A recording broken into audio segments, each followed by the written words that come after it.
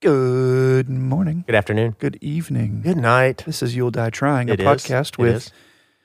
You. and you. Yep. I'm Jonathan Carroll. I'm Nathan Morris. This is episode 108, and glad you're here.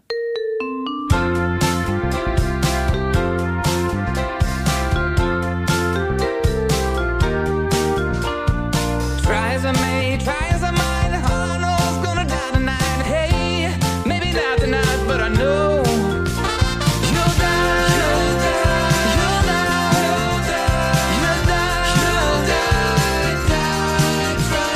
you'll die, you'll die, you'll die, you'll die, you'll die, trying. I like hearing stories from Brent. He's like, I'm going to edit something, and the baby starts crying, and then he says, how much longer is this going to last? He said, never mind, 18 years.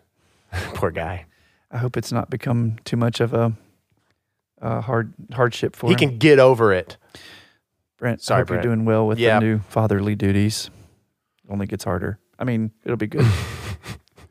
Parenting's Says the tough. man with 4 daughters. Parenting's tough. It is tough. Hey, Dr. Carroll, I want to talk to you about something because hey, I was raking the leaves out front the other day, and Dr. Carroll and Joy just come ghosting by and looking at me like, hi. And then Dr. Carroll had to send me almost an apology text saying I didn't stop and say hi because I was on the phone with my father-in-law in the car.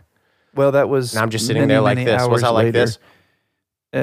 Yeah, you were. You gave me a shocked look, and Joy was like, "Did you need to stop?" And I was like, "No, it's fine." How need to dare stop. you? But later, I was like, "Hey, sorry, I didn't stop. It's okay, we were man. on our way." It's okay. I want to talk to you about something that's been on my mind. Why do people complain about anything? Insert complaint, yet offer no solution. Like, let's talk about this because it's something that is just rampant in my life. Okay. Everywhere. All right. Not so much personally. I want to make that very clear. I feel that my relationships have pretty good communication. So instead of saying, well, I don't like this, and then, Dr. Carroll, am I boring you now? No. Okay. You woke up at like 3 to write a 17-page dissertation. 17 page. That's nothing. Ooh, really? No. Oh, Much harder to write a short essay than it is a long one. remember the other day whenever you and I met and I had to walk and talk and you were taking notes and you said that's how I wrote my... Yeah, my entire dissertation, I was pacing. That's awesome. And you were totally calm. I would have been so anxious having somebody pace in front of me. No, that was good. I'm off topic. Sorry. Yeah. Complaining, no All right. solution offering. Okay. Let's use this as a working case study. Okay. We'll workshop this. Don't even know what you're talking about, but that sounds great. So it sounds to me like people who complain are bothering you.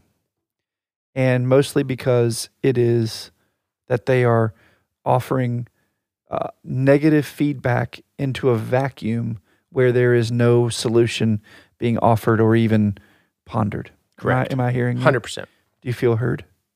I feel heard. Okay. Oh, thank you. All right, good. Let's workshop your concern Okay. as a kind of complaint of its own. Sure. What You for that. what would be a potential solution For me, handling their complaining and yet no solution offering. for your complaint about people complaining? What would you Mhm. like to do about it? Well, I think that I can do a better job of communicating said complaint and actually utilizing the tools that we already have in place for people to feel heard and directing them to those tools. So that's a great concern. Please write that down in email form. Yep. Send to Dr. Carroll and we can discuss at the next meeting. Okay, perfect. Okay, so the podcast is over. Thanks. That's one way to do it, is to think about how can I encourage them to communicate that concern in the form of a concern. And a concern is one where someone has care. Then there's I agree, and you are heard. I want you to know that as I pat the top of your hand. Mm-hmm. Then there is the boy who cried wolf Mm-hmm. mentality where like the complaining is so nonstop, blah, blah, blah. Then you almost get to a point as a leader or someone that's, Where you become dismissed. where you literally just let it fall on deaf ears. Part of that too is understanding someone's personality Mm-hmm. and whether that negativity is a part of who they are.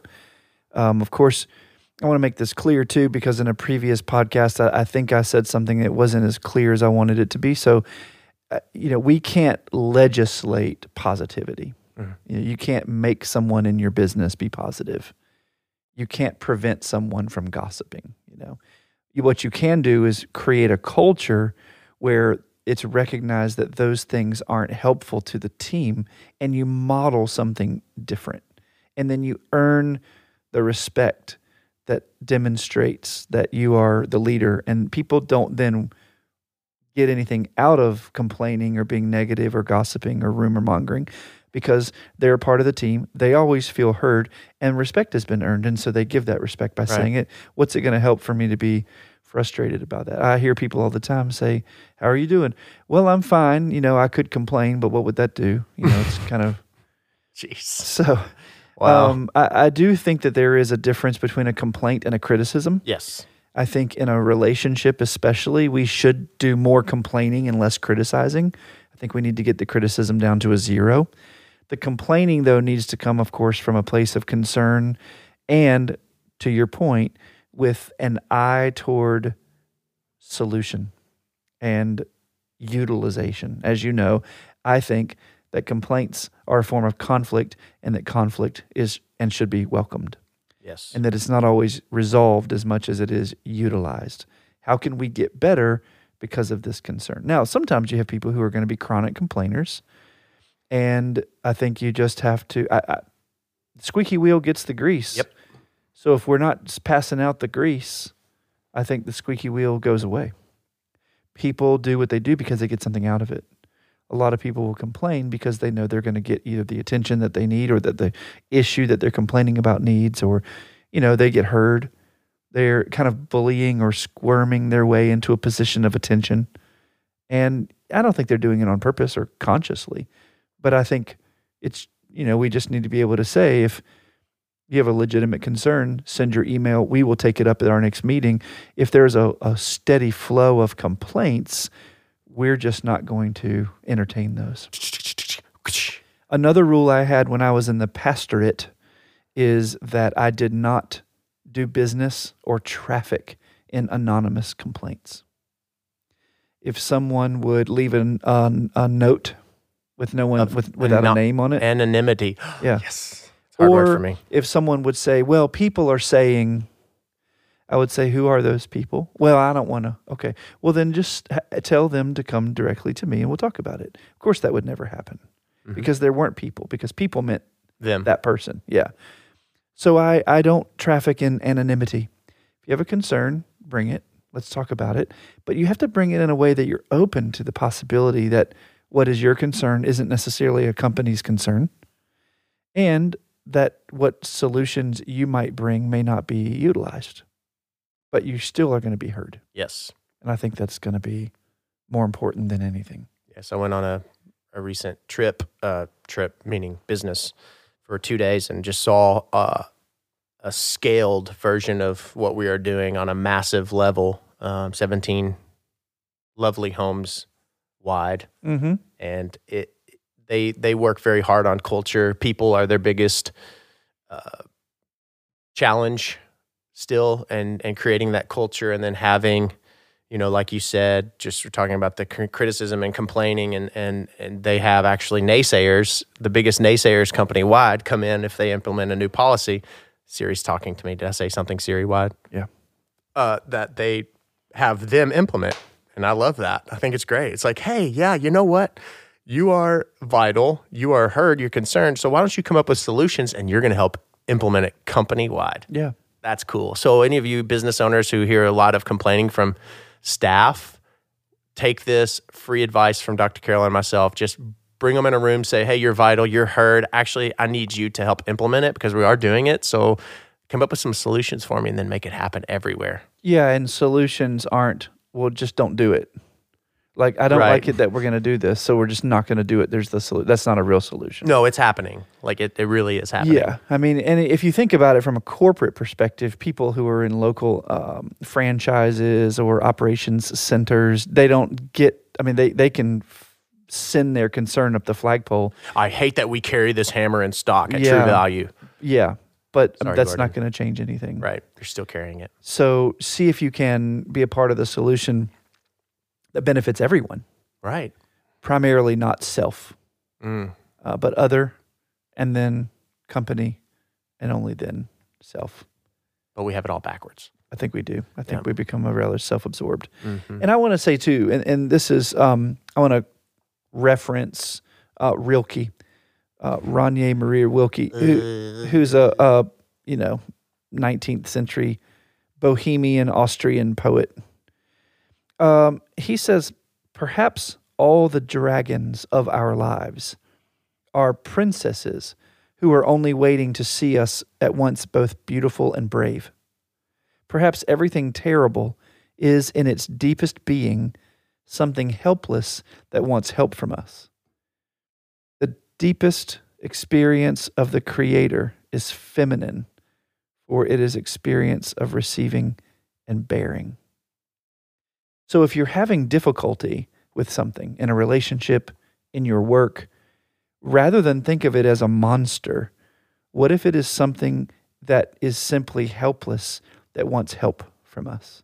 That is shifting your mind, and that is beautiful. It's Instead all of about it, shifting your mind. instead of it being like this negative thing, all of a sudden it becomes positive. Oh, great! There's a challenge. Let's make it happen and Yeah. create a solution. He said, believe in your work that you are always taking part in the greatest. Because the more strongly you cultivate that belief, the more will reality and the world go forth from it. If your daily life is poor, meaning not in high quality, don't blame it. Blame yourself that you're not poet enough to call forth its riches. Can you send that to me now? Yeah, Send it send it to to you. me. That is beautiful. Wow. Take note, ladies and gentlemen. Scroll back about 2 minutes and let Dr. Carroll start reading Rilke. Yeah, Rilke. Yes. Again, and let those words just sit. If your daily life is not satisfying, don't blame your life. Blame yourself, I'm quoting now, that you are not poet enough to call forth its riches. For the Creator, there is no poverty.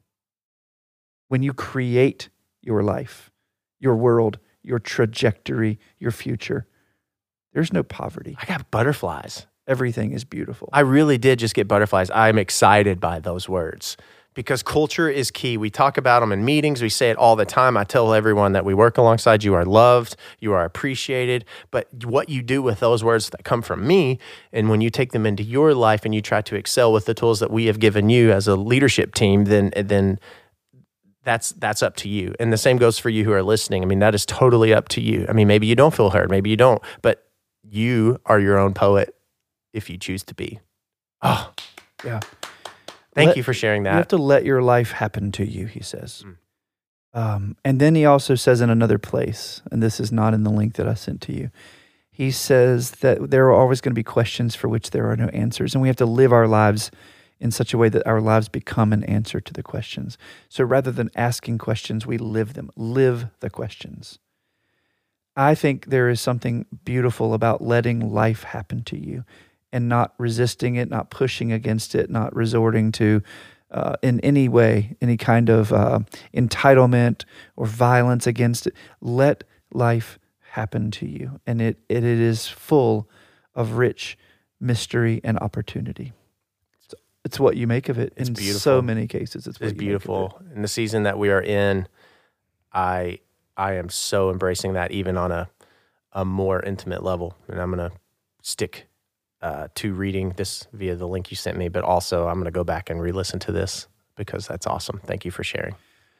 Well, so in that light, and thinking about the dragons that we think are constantly lurking on the edges of the map of our lives, just waiting for us to step out so that it can devour us. And if we're thinking instead that that is a princess wanting us to be both beautiful and brave, how are you doing? You, Nathan. Right how are this you second? doing in this season in your life? Overall, probably not good. Talk about it. Not good. I think that visual is life-giving for me and just shifts my mindset immediately because there is nothing but opportunity Mhm. and not negativity, if you will. The things that I found myself talking to, Megan about, or even you about, is somewhat like, oh, this is in a negative context. And instead, these are just opportunities to feel like I'm able to say to this individual that you're heard, you're acknowledged. I mean, this is more on me, and I'm excited about the opportunity now. I really want to take that and put that in just like a little frame on the Mhm. back of my door in my office. So whenever I go to open that door, I can read that. Mhm. It's life-giving for me as a leader. It really is. What part of it speaks most to you? The fact that dragons are simply princesses, Mhm. it's mind-blowing. I Yeah. mean, we're all a bunch of scared Yeah. people. Mhm. We're so scared. Everybody's just always walking around with their security blanket. Just, oh, don't get too close. Or, oh, don't say that. Oh, don't do this. Oh, Mhm. And Mhm. we just want to be able to take that off and be truly 100% ourselves and 100% authentic. And we've talked about this in a previous podcast, authenticity. Mhm. And this is just from a leadership standpoint. I mean, I love it. If you saw everything as opportunity, how would your life be different today? Like in the past, or just from this Just point, just today, this point life forward. living 100%, if I'm being honest, 100% living. And that's freaking awesome. What do you mean? Just be alive. Mm. Like feel alive, feel not even having moments of just thriving, not momentary thriving, but overall thriving. Mhm. Everything is just, oh, Mhm. that's good. This is life-giving for me. I was going into this podcast thinking that maybe we're going to help somebody else. And I'm like, woo! That's how it typically is. Yeah! Sorry, I'm done. Typically not for, well, I mean, I think that's true of most people who are full of love, and that is, we try to be helpful to others and end up those people help us more so. Yeah. Well, Um, thank you for sharing that. Yeah, it's beautiful. I think this is, I'm going to share another Rilke quote with you. Sure. He says, "For one human being to love another is perhaps the most difficult of all our tasks. It's the ultimate, the last test and proof, the work for which all other work is but preparation. I hold this to be the highest task for a bond between two people, that each protects the solitude of each other. This is the miracle that happens every time to those who really love. The more they give, the more they possess." Hmm. The more you give, the more you possess. Rilke had it down. Wonder what it was Incredible. like to sit in a room with that mind. Probably hard. I Yeah, think with genius comes madness. to a I degree, think maybe. it's hard to be in relationship with people who are of that level of thoughtfulness. So, thank goodness, our wives don't have to worry about that. Yeah, right. I know. Yeah. Speaking of the other day, it was obviously Small Business Saturday, and Megan had gone to Byron and Barclay. I want to acknowledge them because Jeremy was talking to Megan, saying, "I can tell whenever Nathan's talking about a shirt or something, what it can picture exactly what he's wearing or you are wearing." Like, Oh, he really? knows what type it is, and so Gotcha. they do a great job there. They really do. Nice clothes. We weren't in town for that. We were in Louisville for a Small Business Saturday. Mm-hmm. Shop Small Saturday. We were in Louisville. Yeah. Doing some family gathering stuff. It was Well, fun. It's nice to support local. What is something that you have to do today that you're going to change how you think about it so that it can become more opportunity than not? I am going to talk to the electricians about the problem of changing out the old box for the new box and look at it as an opportunity so that, jokes aside, that something doesn't catch fire and Ken doesn't, die. Yeah. Maybe bless the electricians with more work and business and opportunity to build that relationship. Mm. So there's that. You use the word bless, and I find that's such an interesting word because in my work as a therapist, I encounter so many people who want so badly to do something or try something or believe something or say something, and they don't feel like they've been given permission to do it. Because for whatever reason, and probably for so long, they've needed someone to bless them, someone to ordain them to the freedom to do or say whatever that they feel like they need to do or to say. And I want to give people kind of a carte blanche blessing. Mm-hmm. I want to grant people who feel like they need someone to say, it's okay. It's okay, you who grieve, to grieve however you must. It's okay, you who take care of others, to do something kind for yourself. It's okay, you who are exhausted by trying always to do the right thing perfectly, to not get something perfect.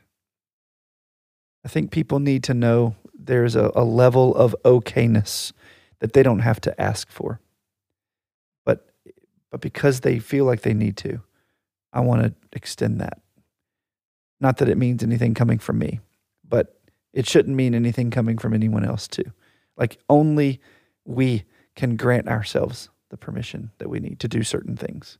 It's especially true for those who are caregivers, who are mothers, wives, women especially, who are always doing for other people, and they haven't thought about themselves in who knows how long. It's okay. Not only is it okay, it's good that you think of yourself first and that you take care of yourself. It occurred to me as I checked in to a hotel in Louisville this past weekend. Joy, thankfully, had made the reservations for us, but Joy was off with her cousin's fiance shopping for wedding gowns. And so her cousin and I were checking into the hotel, and then we were going to go to a local watering hole and watch some college football games. So I go to check in, had my confirmation number, gave her my name, and the woman behind the desk said, "Did you make the reservation?" And I said, "I didn't. My wife did. Her name is Joy." She said, "Well, I'm not able to let you check in. I need to speak with her." I said, "Well, she's with his fiance, and they're wedding gown shopping. Isn't that fun?" And at this point, I was still in a sweet spirit. And she was like, "Yeah, that's great, but I'm going to have to speak with her." And she says, "I have her phone number on file, so I'll call her." I said, "Well, I mean, I can text her right here." And she's like, "No, I need to speak with her." I said, "Well, how about I just call her on my phone?" And she's like, "No, I need to call her from my phone." I said, "Okay, but she's not going to answer your call because she's going to see a number from an out-of-town area code, and she's not going to answer it." So she calls her, and she's like, "She's not answering." I said, "Well, right here, she has said, I give permission," after, some specific choice words about how ridiculous this is. And she's like, "That's not, I still need her. I need to speak with her." So I put Joy on speakerphone. I called her on my phone. She'll say, "I give permission." She's like, "I have to talk to you from my phone." And Joy we're both ticked off at this point. So she calls her, Joy answers, she says yes. And then Joy and I text each other like, "This is ridiculous." I get in a world of violations of privacy that just because I have the same last name doesn't mean that a woman should have her room accessed by her husband, because domestic violence is a real thing. And 1 out of 4 women suffers from domestic violence. And about 1 out of 4 of them will suffer a severe injury or even death as a result of it. So I get it 100% and I'm on board. It wasn't explained that way. It was just, I was banging my head against a wall and hitting a dead end, and I wasn't being given any thoughtfulness as to why this is. It's just, this is just how it is. This is just how it is. Right. So what- she said that. Yeah, had she said, we have had problems in the past, and this is company policy nationwide. And we're protecting our ladies. We're protecting everyone. Well, Yeah, right. and I get that. I mean, there are people who check in, they use aliases, and I'm 100% on board with that. So I walked away and arms full of bags, and in the elevator, I text Joy. We finally checked in. Thank you for your help. She wrote, "Welcome to what it's like to be a woman." Wow. And I didn't even have to ask what she meant. What she means is, as a woman, this kind of thing happens all the time. Your access is limited. You're not granted the same kinds of freedoms. You have to ask permission, or you're made to believe that you have to ask permission for certain things. And that hit me. And I wrote, "It sucks." That was my quote. Mm-hmm. But it's made me ponder that reality and how difficult that is, especially for women. And it makes me want to throw open the doors and be fair and equal, regardless of who it is, because that is a really helpless feeling. I mean, I wasn't going to be allowed to be checked. If Joy had been busy or had left her phone while she was helping, Courtney lace up her bridal gown or whatever, if her phone had died, there I was with all our stuff, and I was not going to be allowed to check in. I was going to have to, minor inconveniences. But the theme is, for too long, people have been having their access limited. Mm-hmm. And that has not happened often to me. Yeah. And it was eye-opening.